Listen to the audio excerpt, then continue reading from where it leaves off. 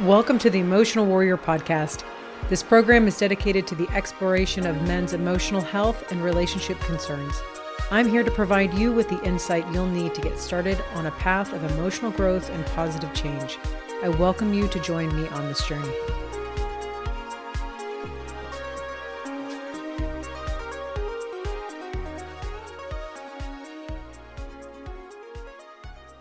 Hello and welcome, Emotional Warriors, to the podcast today. I have with me David Greenwalt, and he is a certified health coach and founder of the Leanness Fitness University.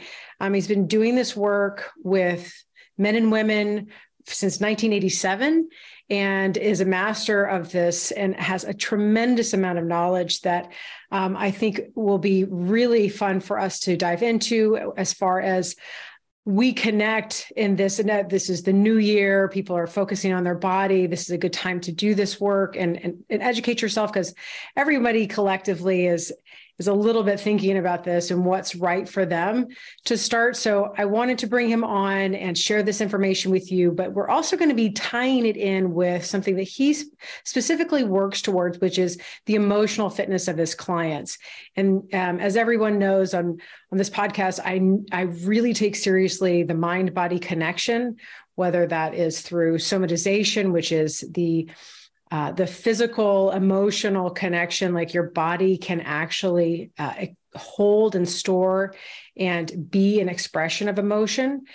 So can stress, that he will be able to address that, plus physical fitness itself and weight and how that starts to affect us. So let's welcome David, and I want him to introduce himself and tell us a little bit about how he got started in this and why this is his passion. Thanks so much for having me. It's really, really great to be here. So I'm excited to share. So David Greenwalt, and I've been doing this, for a few decades now, and I love it.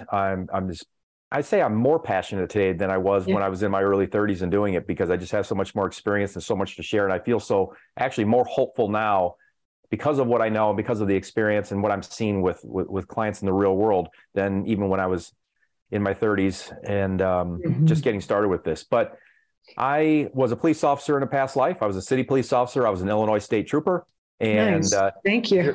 During that period, I had started another fitness company that I started in a little room in the house. And the goal of that fitness company was to just make enough money to pay for my own protein powder that I was taking, because I was a bodybuilder and powerlifter and that kind of thing in my 20s and 30s. And so I'm in my 20s at this point, and I started this company. And anyway, lo and behold, as big a surprise to me as it was anybody, over about a 5-year period, it grew into 5 million in revenue and 45 employees, and I was still a trooper, and wow.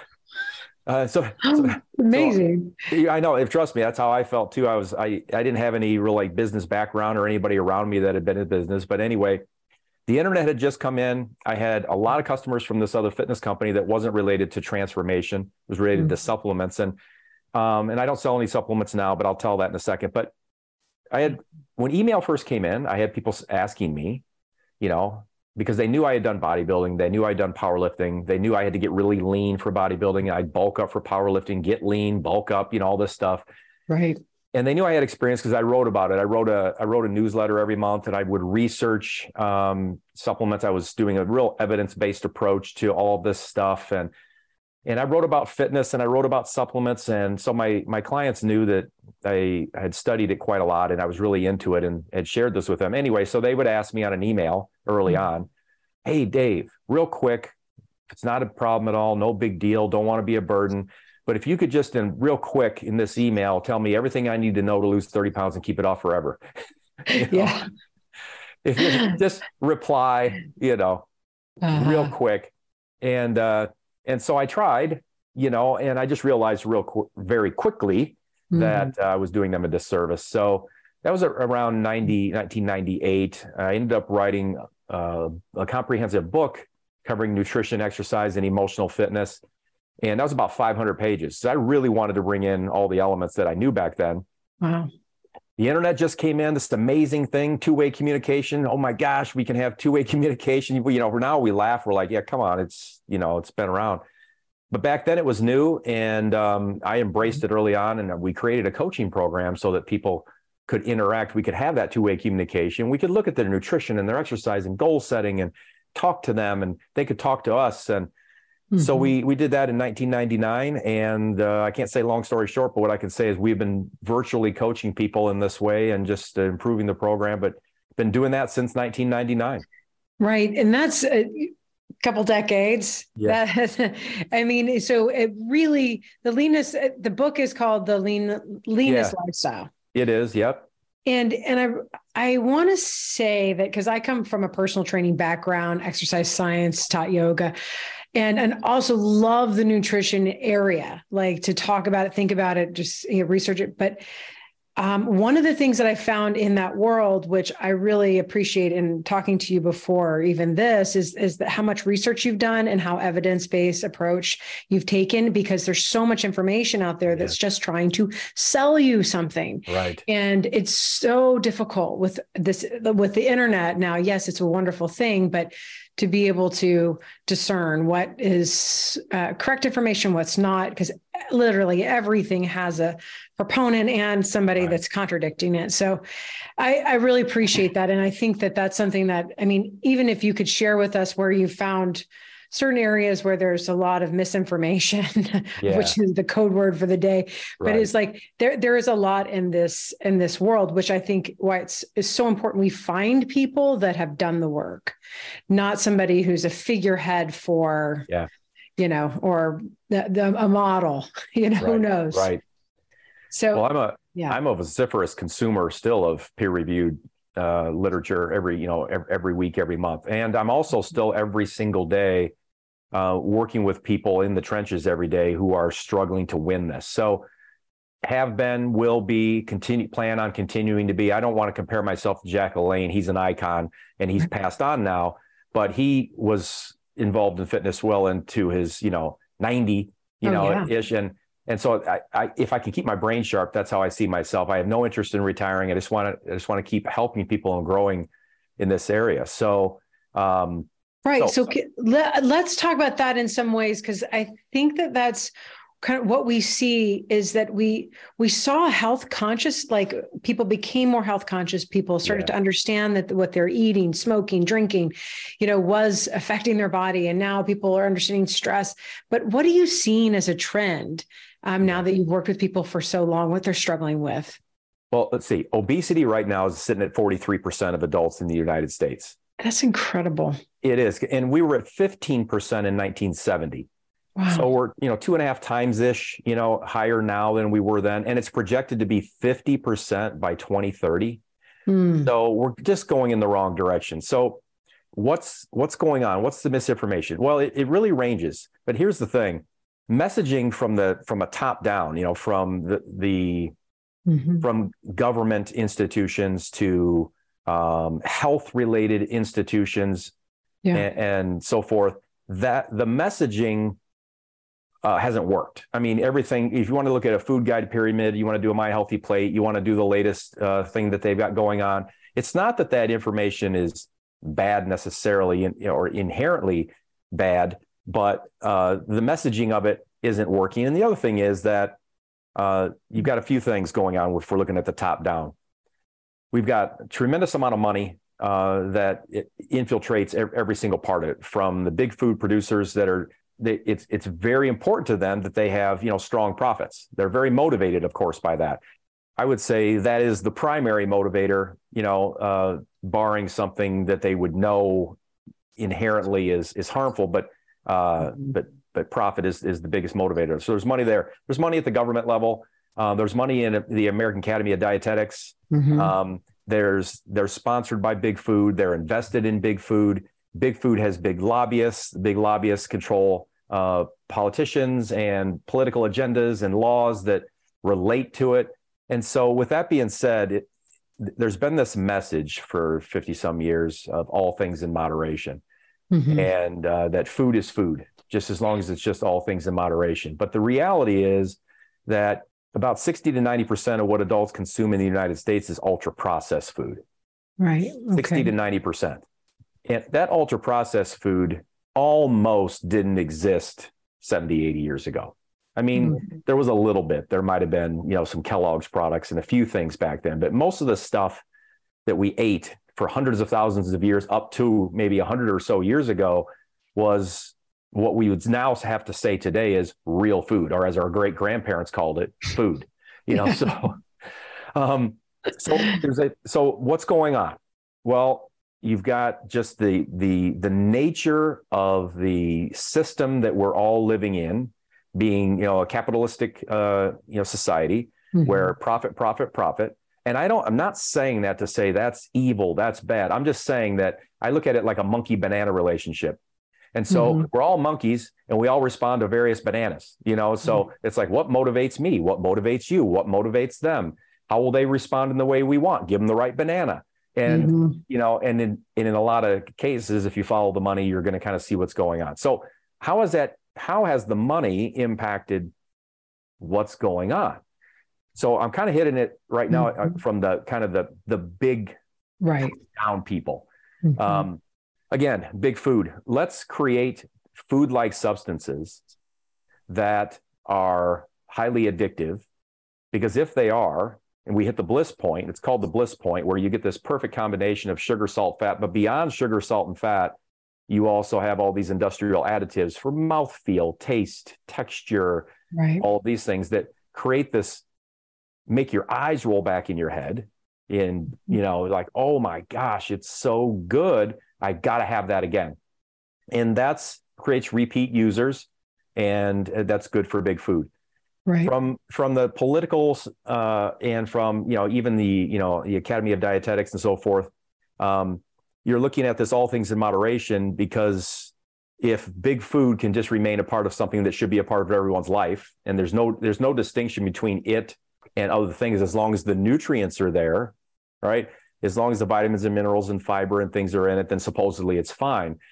But they're not taking into consideration, although research is, they're not, but research is taking into consideration the incredible negative impact of ultra processed food. Yeah, which again, I love meta-analysis and seeing the psychosocial.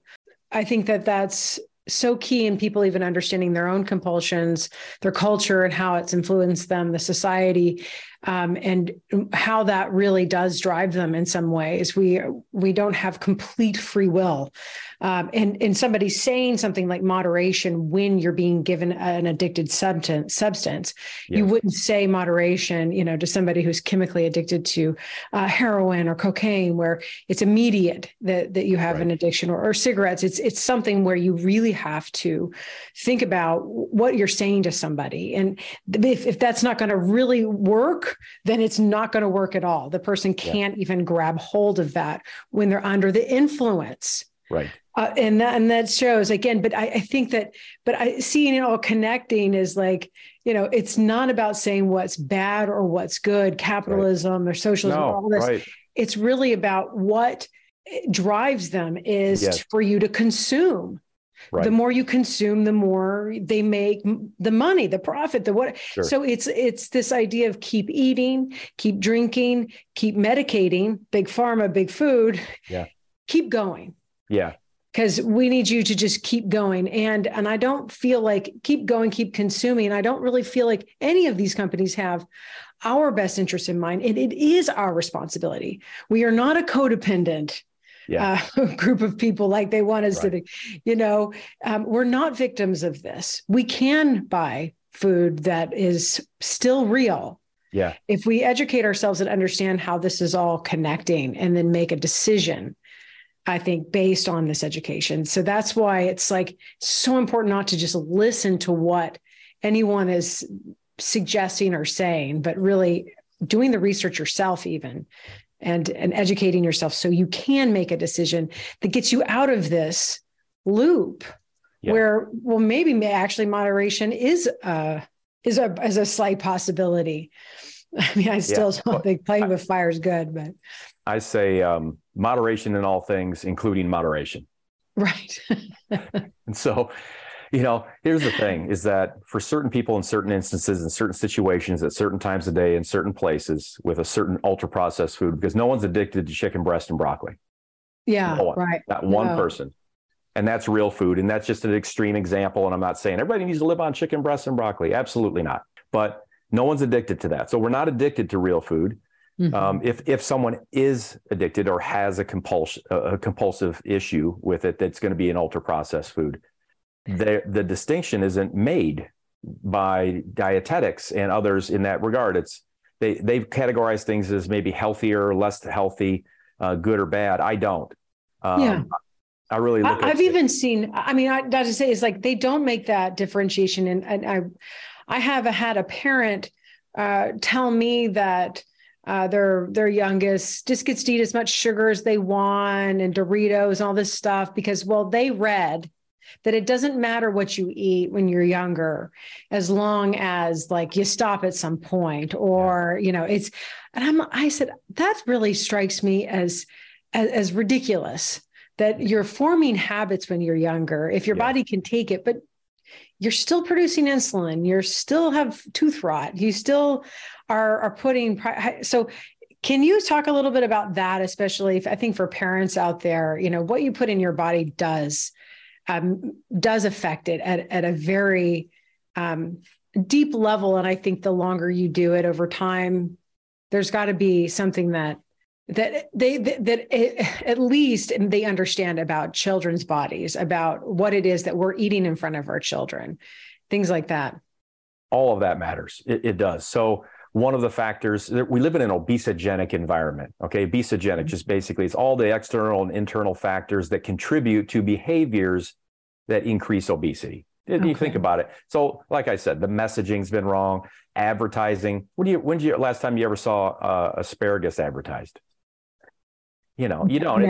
It's always ultra processed food, right? And then fast food restaurants, how many? Hundreds of thousands of them. You just look out your door, you know, a few blocks away, you've got one most often. Convenience marts, 24/7 access, you know, and so all of these factors are contributing. So as a part of the factors that are contributing to obesity is we have parental or guardian modeling. And so I have, you know, now I have 3 grown kids, but I'm very empathetic to, and I have 2 grandkids. So we've got, you know, son and daughter-in-law who got our little grandbabies, and they're just precious. And so I'm kind of back in there, but in grandparent mode now. And, That's but better. it's so, you know, so much fun. It's so much fun. As my kids say, that is not the person who raised me. That's right. Exactly. And so don't let him fool you. He did not. That is not the person that raised me. But anyway, it matters a lot in raising the kids, and of course seeing the grandkids with you know, our son and daughter-in-law. They listen to us. Kids do listen, but they see us, and it really matters a lot what we're doing. So the examples that we're doing, what they're seeing us do, and of course what we're giving them as parents means a great deal and is incredibly impactful to them.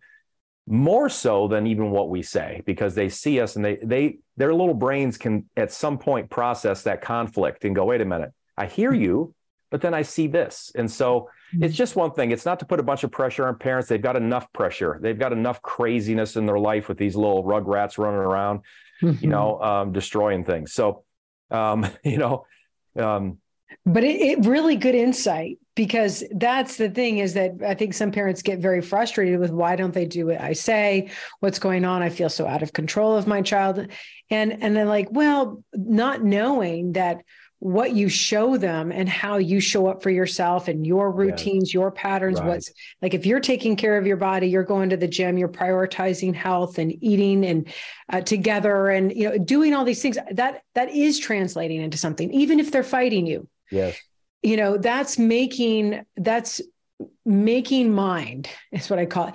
The behavioral foundation is really instrumental to a child's healthy development.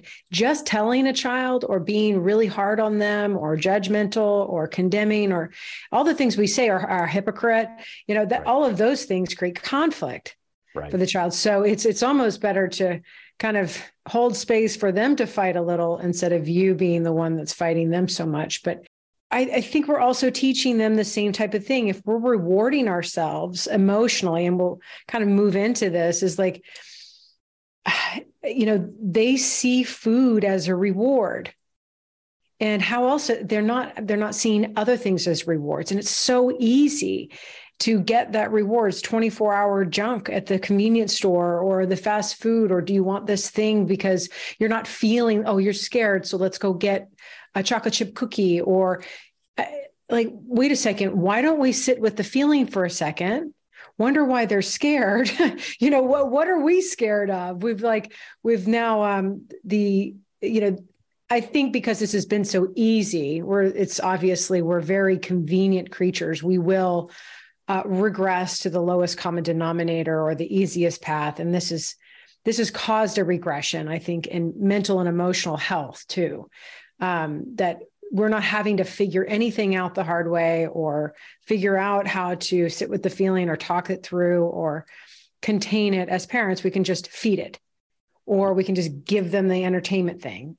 So I find this to be, again, like conditioning them. They're not going to have much of a head start with this stuff when we're not considering it. But coming full circle, having empathy for the parent and or people in general, what is this food doing? I mean, is this food affecting us on a hormonal or emotional, psychological level?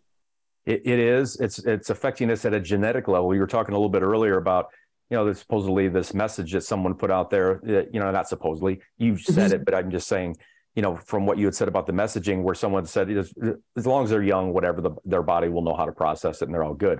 If that's the case, then why do we have childhood diabetes off the chart?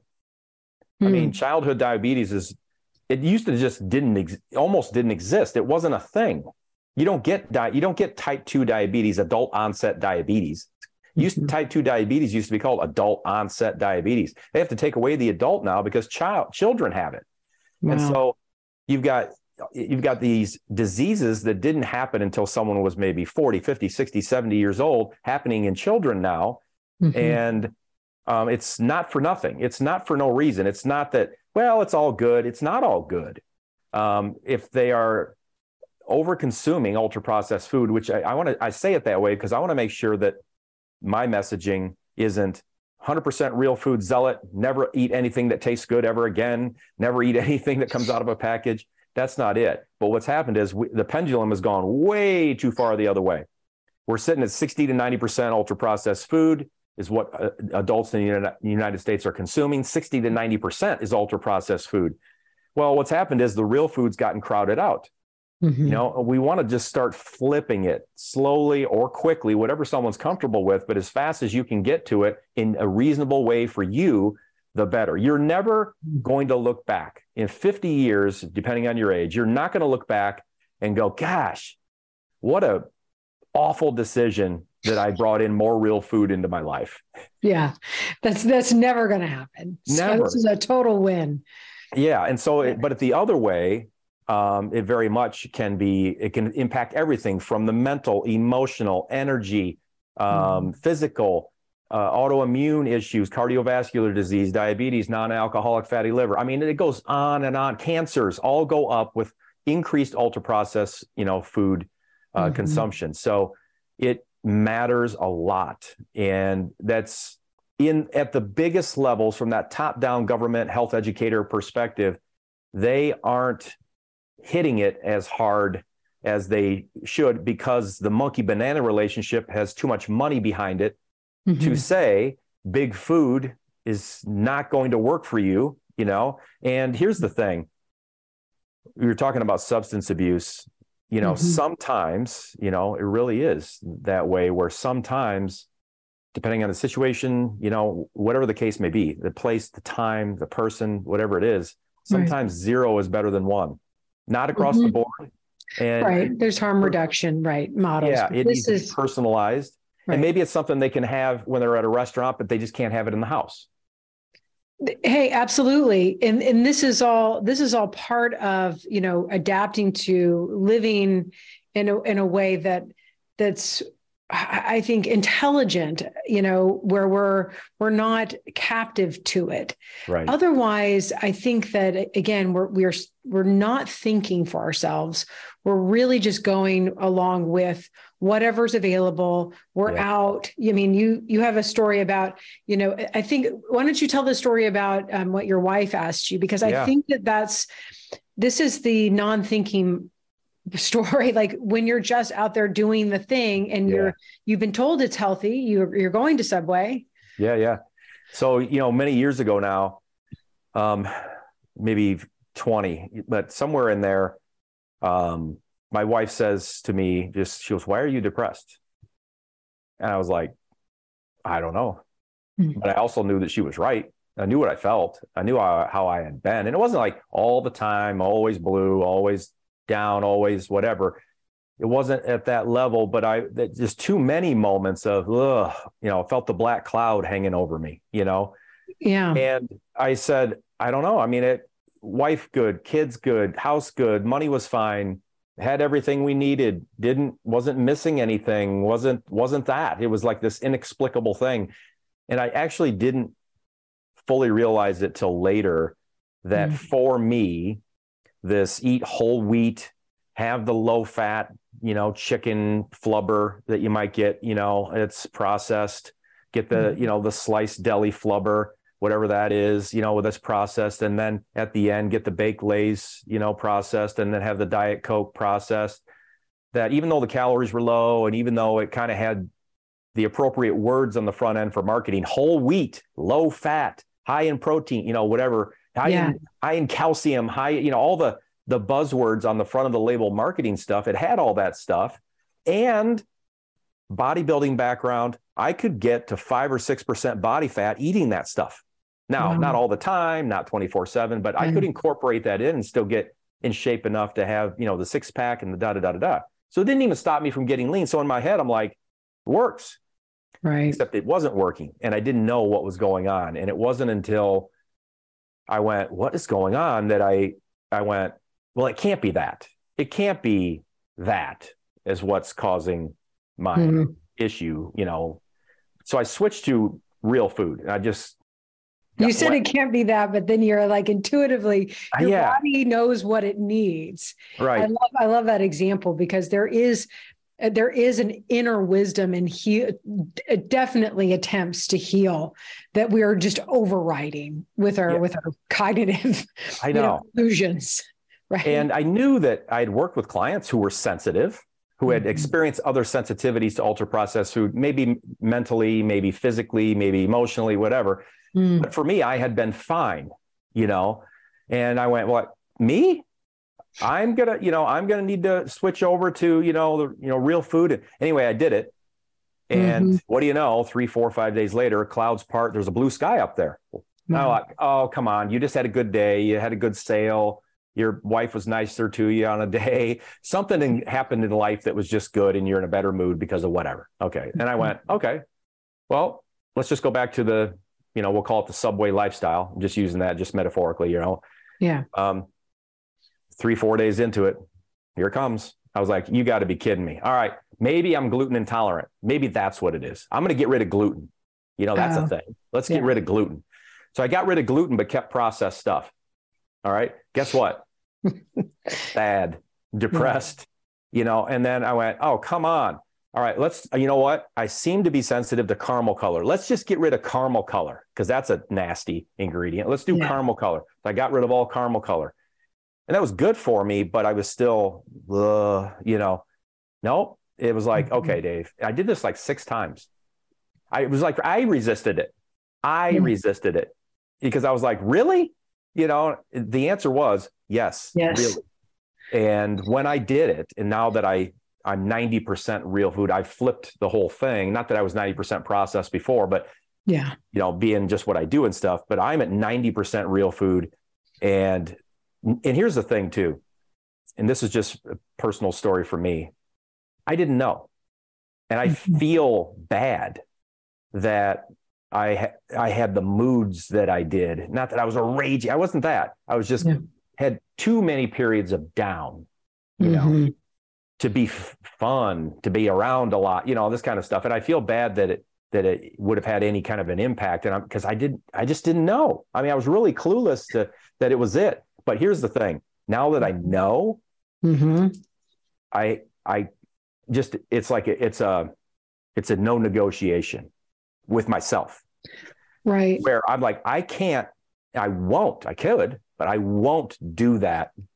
I won't have me not be my best mental, emotional self for those around me that I love, that I'm with, that I interact with.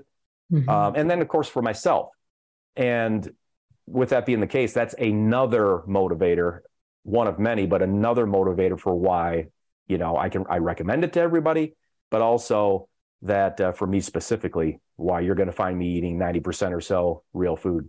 Right. You regain, I think you heal a relationship with yourself, with others, but really it is a relationship with your body and recognizing, wow, this is a serious connection here. I mean, as we talk about, I think obesogenic environment, that's a very interesting term and definitely a reality, but also a depression stress.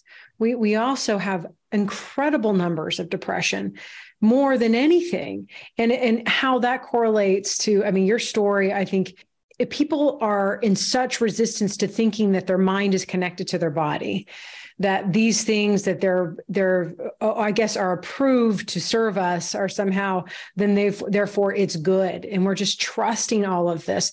But people have come to this, whether it's through Crohn's, depression, stress, cancer, that your diet has to change. Yeah. Anyone in a disease state or a disordered state has to do what first? First, not see a psychiatrist. I mean, not see a psychologist, not try to just, let's just talk about it. No, actually, they really have to go in at the physical level first. And the first thing they address is food. So it's like they know, but don't know. And it's like, we're saying we understand this, but, people aren't taking this as seriously when it comes to their mental health. And I know for a fact it has direct correlation. And if you're not, and you want everything just to be resolved just by talking or expressing the feeling, but you want to leave your body out, there's going to be something that's very much missing from your work, and your relationship with your body is integral to actually feeling like a whole person, real, embodied, healthy, vital, able to handle. And we're kind of going to move to emotional fitness a little bit, but, able to handle what it takes to navigate adulthood. This is not an easy, it's not an easy thing. Yeah. It's a lot of struggle. There's a lot of challenges. There's suffering, and we need to be able to show up for it. But like you said, in the state of depression, again, we can't really see past that fog. The fog is real. It's a real phenomenon. It's not like, I'm putting the fog there. No. Or I'm putting the stress there, I'm putting the anger there. But if you're doing this all day, you're surviving. You're not able to really think about how to show up. So, I mean, it's not like a quick fix, but I definitely know this is a place to start.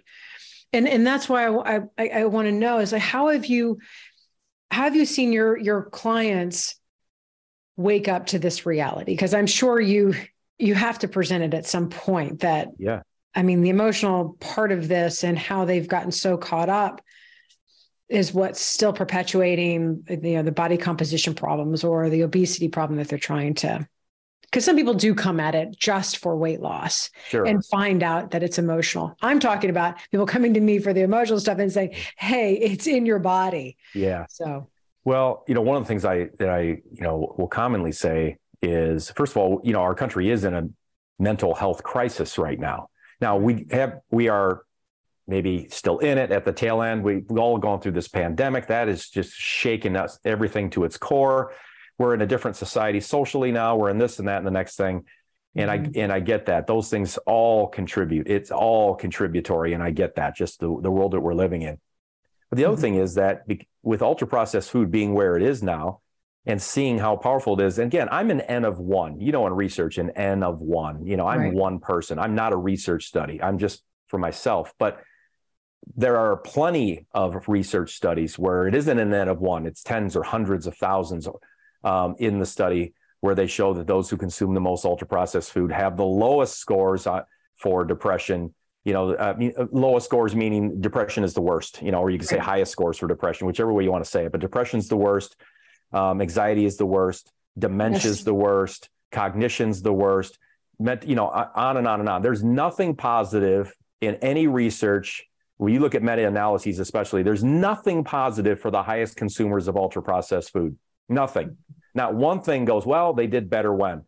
And so what I say to people all the time is if, first of all, I stay in my lane and I don't try to be a psychologist or a psychiatrist. I always tell people it doesn't mean we can't talk, but once it sometimes gets to a certain point, I'm going to refer them out and say, hey, I think it might be a good idea. You talk to someone, start there.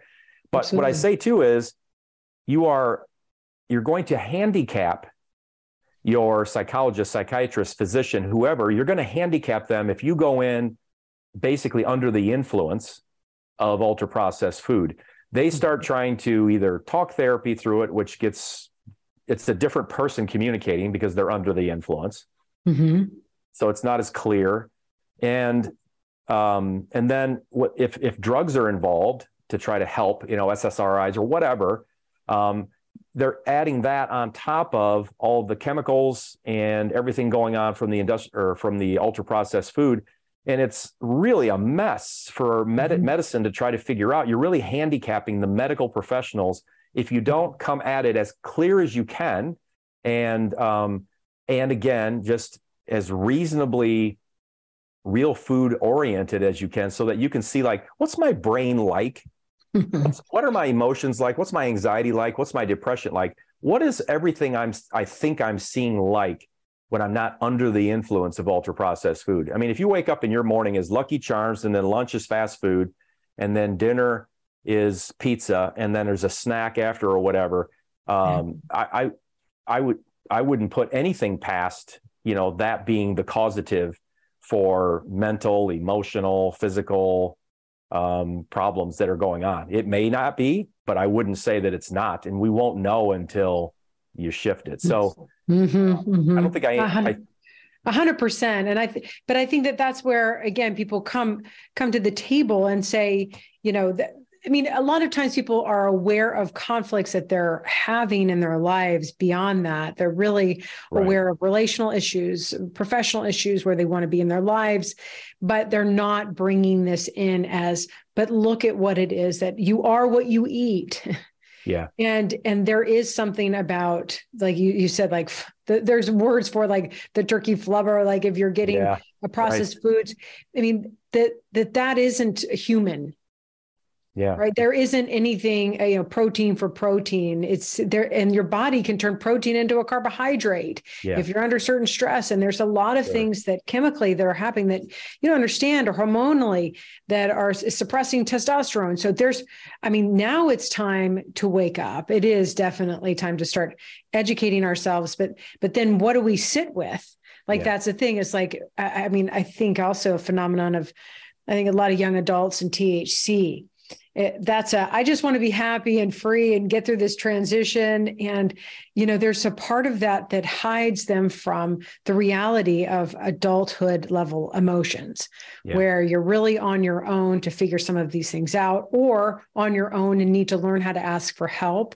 But a lot of, again, what are you not under influence? If you're under influence, you're not really dealing with the full thing. And it is making it more difficult for you, for anybody that you go to, and starting with thinking about what you're putting in your body on every level and how you're treating it is all, in some ways, whether we are conscious of it or not, has to be addressed to get to the place where we can really organize our experience and start to build up. I think people seem to be pretty frightened of their emotions in America, where they're like, oh, a feeling. Oh my gosh, can't have that feeling. Got to just be nice. Got to be okay. Got to avoid that. Like, what's the big deal about feeling? Yeah. We're doing all this stuff to stuff it, to suppress it, to defend against it, to medicate it. Like, it's It's a feeling, like, it's like a feeling like lactic acid in your muscles. There's got to be something there where we can't strengthen our ability to understand a feeling or to contain it or to process it or to use it as information, anything that we would usually do for it to be a functional experience. We're not, if we're not working in that area. Yeah, it's so true. You were talking a bit earlier about, kids and things. You can back up to pre-pregnancy and because of epigenetics, we're seeing, I just read a study the other day and it was on the anxiety inducing effects of aspartame. And so again, not to single out a component, because it's not like, well, aspartame's the thing. No, it's just in my head, it's just ultra processed, period. Ultra processed. And at some point I probably should give at least my working definition of real food. So people are like, what's he talking about? I mean, I think we people will think they know, but maybe I should give that definition. But yeah. So aspartame, in the study, because it goes back to like, when does it influence kids? Going back to your original, the person that said to you, they're fine as long as. What they're finding, and I'm only laughing because it's so ridiculous. It's like, oh my gosh, ridiculous. That's why it kind of made me do that chuckle. So they found that this was a mouse study, not a human study, but what they did is they looked at how much aspartame they give the mice. How would that translate? Because it doesn't translate equally to a human, obviously. Mice can't take nearly as much, and so on and so on. They gave the equivalent of what would be 2 8-ounce diet sodas of aspartame to the mice per day. Anxiety went up, but something that they really found surprising, they didn't know it was going to happen, is that it was actually heritable, this anxiety, from the paternal side of. Interesting. So when the father, the male, consumed aspartame at X amount for a certain amount of time and experienced this anxiety, his genes changed. Those genes were passed on, and the offspring ended up with this difference in genes that made them more susceptible to anxiety. They'd never consumed aspartame in their life. That's incredible. So this stuff as the more research comes out and you start looking at all of the ways that because I used to say this, I've actually had to change my language regarding genes. Because one of the things I would say is, why are we 43% obese today and we were only 15% obese in 1970? Did our genes change in 50 years? Yeah. Well, my normal response up until just a little bit ago would have been, no. Our genes, it takes a long time for our genes to change, for us to evolutionarily change and have our genes change. I don't believe that. I mean, maybe broadly, but in certain instances, they can change quickly. And we're finding that through research like this, where you're like, the father, the male, passed it on to the offspring. And that was just from X consumption for X period of time. It changed his genes. It got passed on. It made the offspring more susceptible. That's happening to our kids now. That's happened to our kids. They're being born, some because of ultra-processed food and obesity, and it's resulting obesity, I should say. Some things are being passed on to kids who never did anything at all. Yeah. I mean, it would be so interesting to take a study like that into humans, because the evidence is already in the kids. Like you said, the evidence is already there in the increase in obesity, but young children needing therapy or to deal with like extreme anxiety, people are making excuses for it, but the amount of homework they have or the pressures they have, but they also have so much done for them, given to them, support everywhere, but still there's this uptick in really extreme levels of anxiety that can't really be explained, but why this child's just really anxious and takes everything super seriously.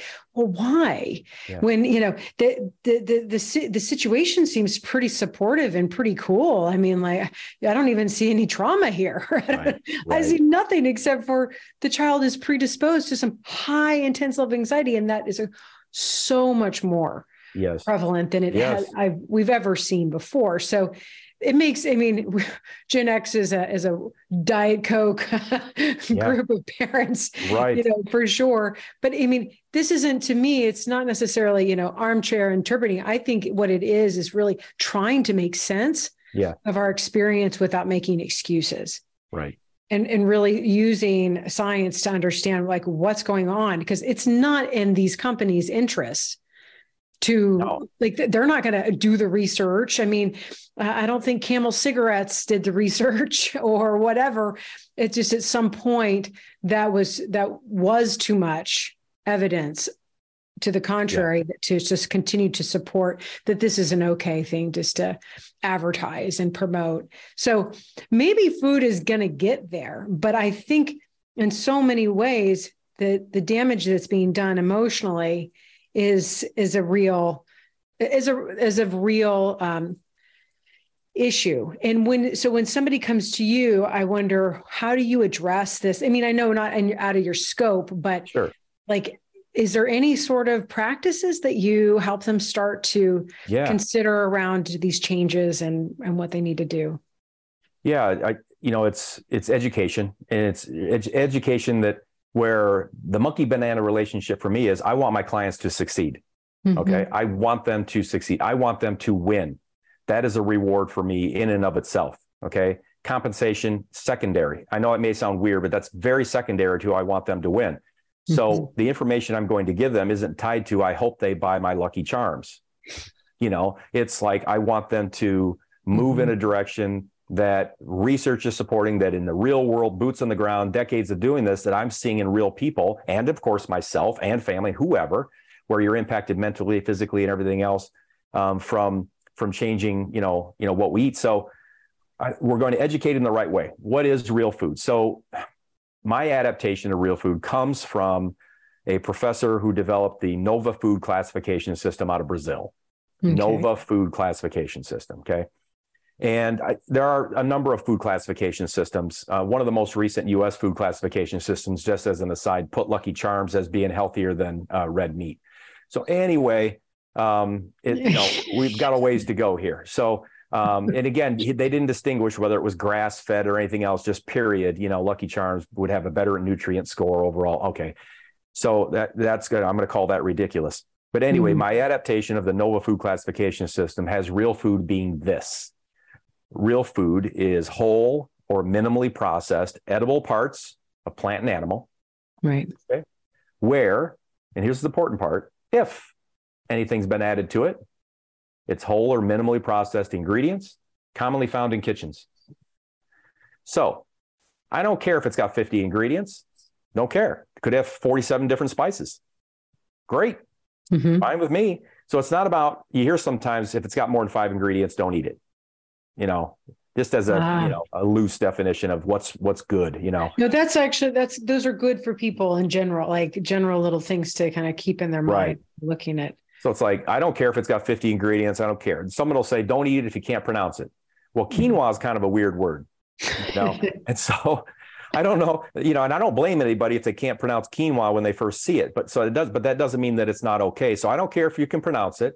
I care with respect to it being real food, if it's whole or minimally processed edible parts of plant and animal, where if anything's been added, it's only whole or minimally processed ingredients commonly found in kitchens. What's commonly found in kitchens? Spices, vinegar, oils. Yeah. Right. And then you can get into some other things. Now, does it mean that flours that are commonly found in kitchens are all perfectly fine? If you're making it at home, you're probably going to do better, but it's still pretty processed. That flour is, especially the modern flour. You can find flours that aren't as processed, unbromated and so forth, but you got to look for them. And then, added sugars and that kind of stuff. But that's where we start getting the nuance and splitting hairs. Here's the thing, is that working definition, fits really well. And so someone comes and they've got these things going on. Well, we want to meet them where they are. If this is someone who is eating what I just described, Lucky Charms for breakfast, fast food, and then blah, blah, blah, and it's all ultra processed, what we're not going to do is say, and now you need to eat like Dave Greenwalt starting tomorrow. Yeah.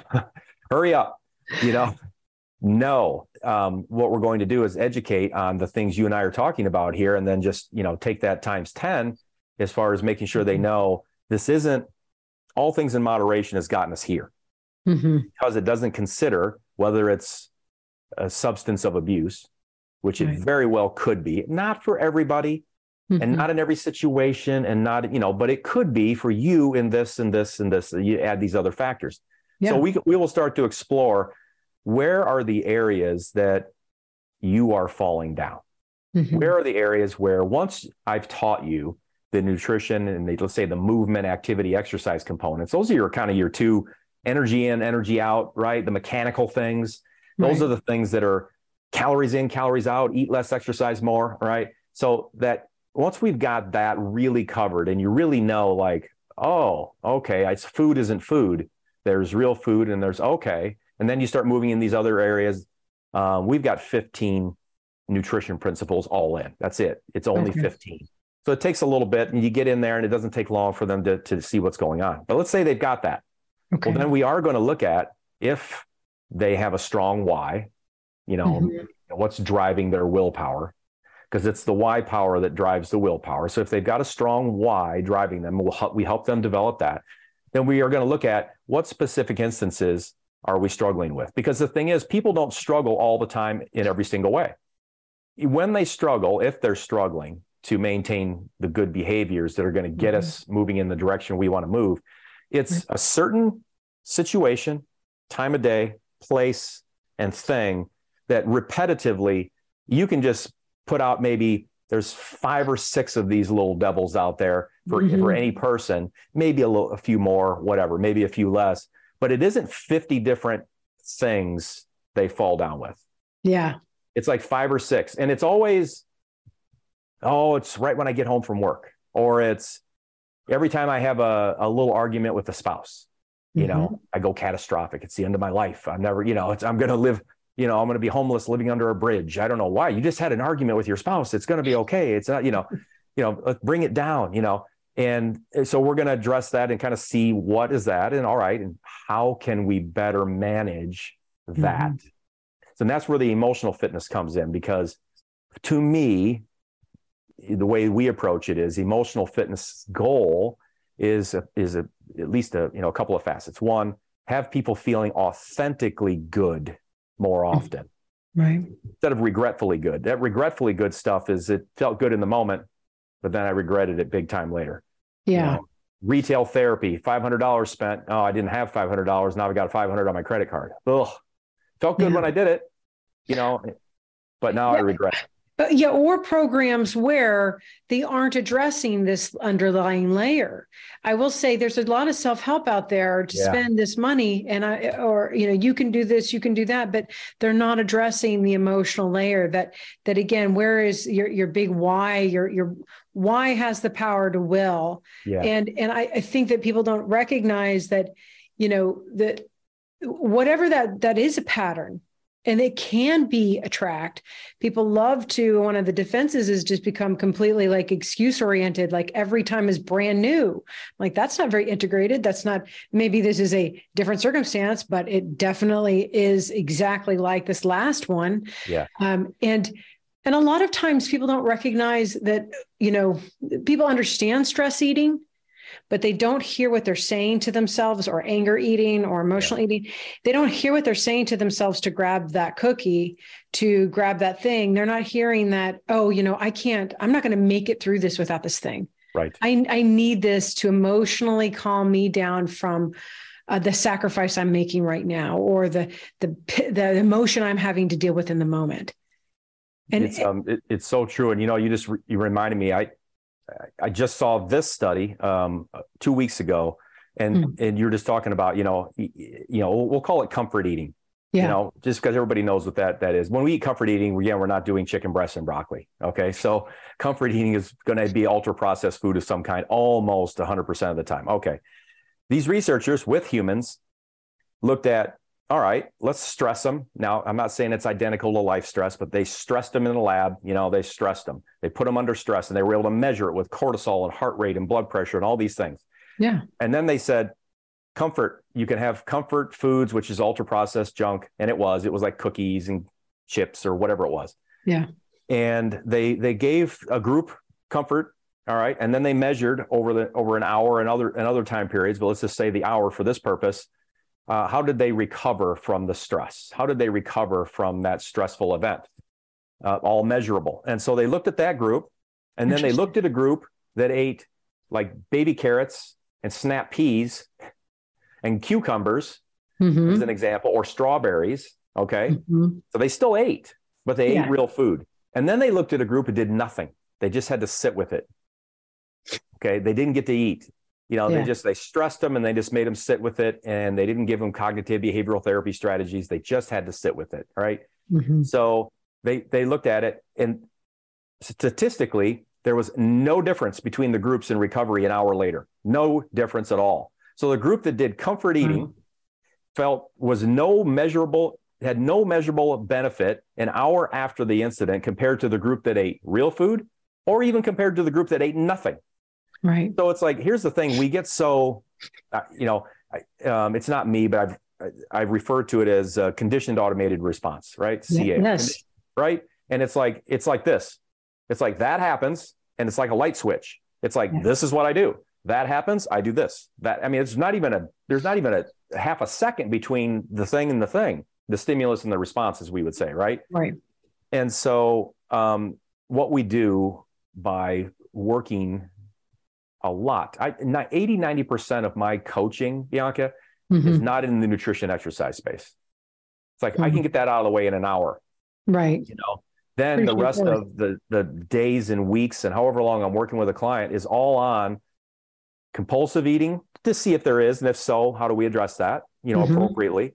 And then emotional fitness, and of course the why, but emotional fitness, so that we can help the person grow and get stronger emotionally, so that they're better life managers, so that when occurs, there's a space, just a small space, where they can choose a different response. One of my original mentors, and I'm sure it's not new, but when I first heard it, I was like, it was like 25 years ago. His name was Zig Ziglar, and he was a personal growth guy. Yeah. And, I love Zig. So he's passed great. on now, but he used to tell the story about, when something is working for us, we respond to it, but we think of something that's not working for us as having a reaction to it.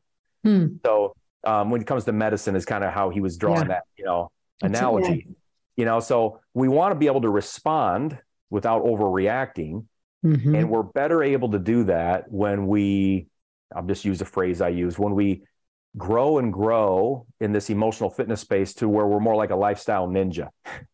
It's like, I think of it like whatever comes my way, I've got to be able to say, I'm going to pull that strategy because I need that one right now. But I need this one for the different other strategy. And I need this one. It's like you're doing all these martial arts moves in life where you've got the skills. And if I'm being honest, I drew my inspiration for that from a client of mine who was a plastic surgeon. Oh, wow. And she had told me one time that when she was new and just come out of residency, she was given a trauma patient that had been involved in a bad accident. So there was a lot of disfigurement and da-da-da-da-da. And I'm just blown away by what people can do. I really am. I'm in awe at what people can do that I wouldn't have know the first thing, about how to do. And so I said to her, how did you know? I mean, this person was a mess, and now you're the one, you've got to try to help them, whatever. I said, how did you even know where to start? And she said, it was all the principles that we were taught. She goes, yes, we were shown. And then we had to do hands-on, do this, suture this, cut this, tuck this, move this, all the things that you have to do, that a surgeon has to do in that field. Right. But she wasn't taught specifically that case. She had to be able to use all of the principles and tools and strategies and education in all of its different forms and put it all together so that she could help this patient and make it work. And I see emotional fitness a little bit like that, where it's like, there's so many different situations that any of us are going to be faced with. I can't say, and here in chapter 16 on page 48, That's right. Is when this exact thing happens. I got it right here. This is what you do. So we have to have kind of principles, and we have to have the foundation so that we can bring the emotional temperature down, so that we can decatastrophize, reduce those catastrophics. 100%. We can reframe, we can change perspective a little easier, and kind of breathe and go, we're going to be okay. Yeah. And make that choice that is where you want to be. Like Zig Ziglar said, that response is when, that's when things are good. And we got to get back to that place. But that's actually something similar to what I called it emotional warrior, because lifestyle ninja, I was thinking about emotional ninja too, because I think about, codependency and the pressures that emotional mindset of living from the outside in, always about the other, always about pleasing and satisfying and caring and taking care of other people and other people's feelings, and always putting yourself second, how that ends up actually being like the surgeon that knows all the principles, that you understand emotions inside and out. To be honest, I mean, you are really proficient at curing everybody else's stuff, helping clean up everybody else's mess, fixing them. But can you do it for yourself? Right. Can you do that? And then that's where I think you become like you have these skills. Now we do need to, though I don't think that it's taught to us in any way, shape, or form, actually how, I know this is like a little bit of a stretch, but how to think for ourselves. Mm-hmm. We learn to think about others in a sympathetic way, or survive our situation if it's traumatic. I understand that we're using our minds in a specific way, but that whole idea of understanding processes and educating ourselves and using those processes to be adaptive and responsive in a situation, that's a skill set that I don't really think, that's what I call thinking.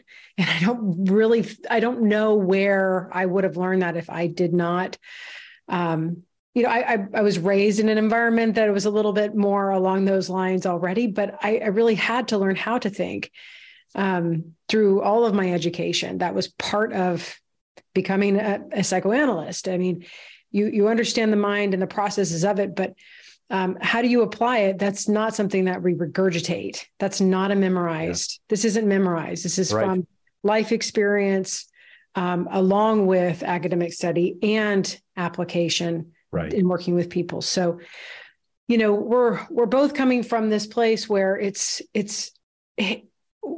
think at least I'll speak for myself, is I really want people to understand that when you are working on bettering yourself, we can think about our lives in compartments, whether that's financial, professional, or in our family, in our relationships, but it's a holistic experience.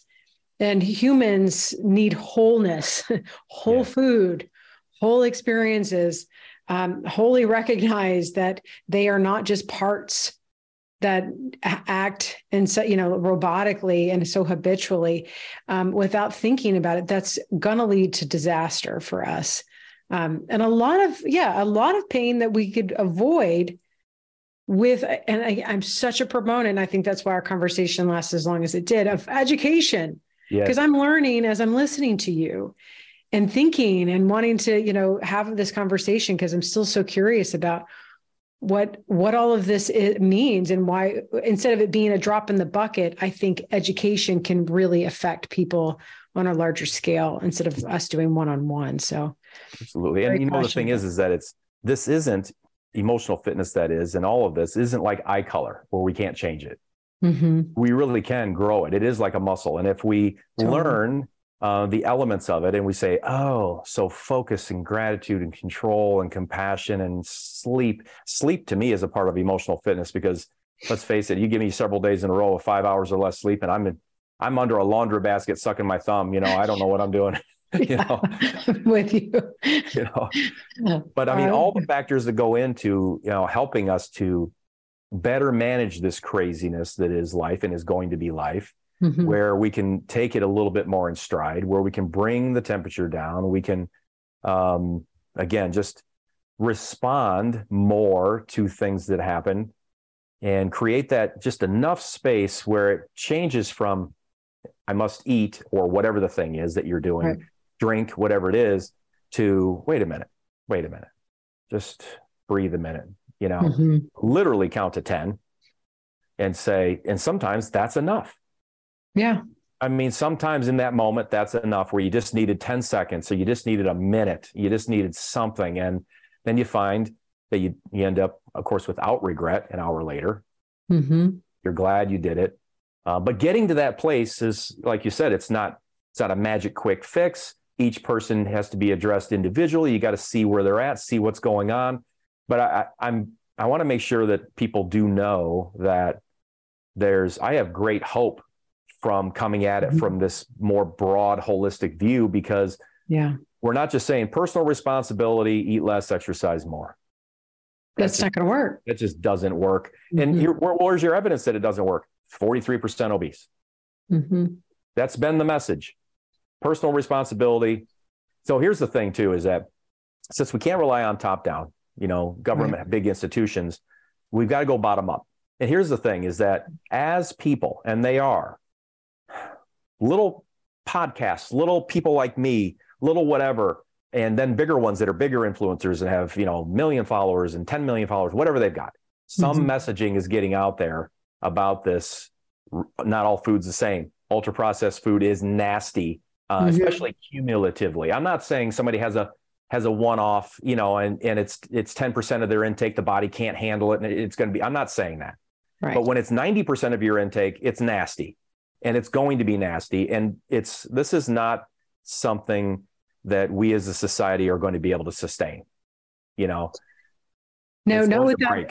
Right. Not without serious, a consequence. And now I think people are recognizing, and again, there's always consequence. There's emotional consequence to not communicating. There's physical consequence to not taking care of your body. There is a consequence that is much worse than the what you were trying to avoid in doing the hard work or making a bit of a mess there or changing your ways and having to deal with it. It's like for the short-term difficulty, we get long-term gains. And instead, they don't go into the short-term difficulty of communicating what they feel with their partner or showing up for their kids in a different way or whatever the hard thing is, then it makes a huge mess down the road. So I'm like, what do you rather?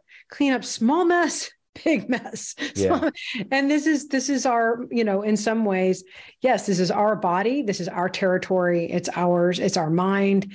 It is our responsibility to educate ourselves. The information is there. So I'm really excited to have met you and to have had this conversation. I think that how would people get in touch with you if they wanted to start this journey? Yeah, absolutely. I'll just keep it real simple. Leanness lifestyle is kind of a mouthful. So we just have the website as lluniversity.com. Got it. And that'd be the best place. Any social links, if somebody needs to get a hold of us, then they can do it through there. Okay. That'd be the best place. Right. And I'll put it in the show notes too, or in the description as well. Sure. But thank you so much. And we can maybe have a part 2. Catching up totally up for it. On research and the latest data. That is really helpful. Yeah, no, it's been a lot of fun. Thanks for having me. Absolutely.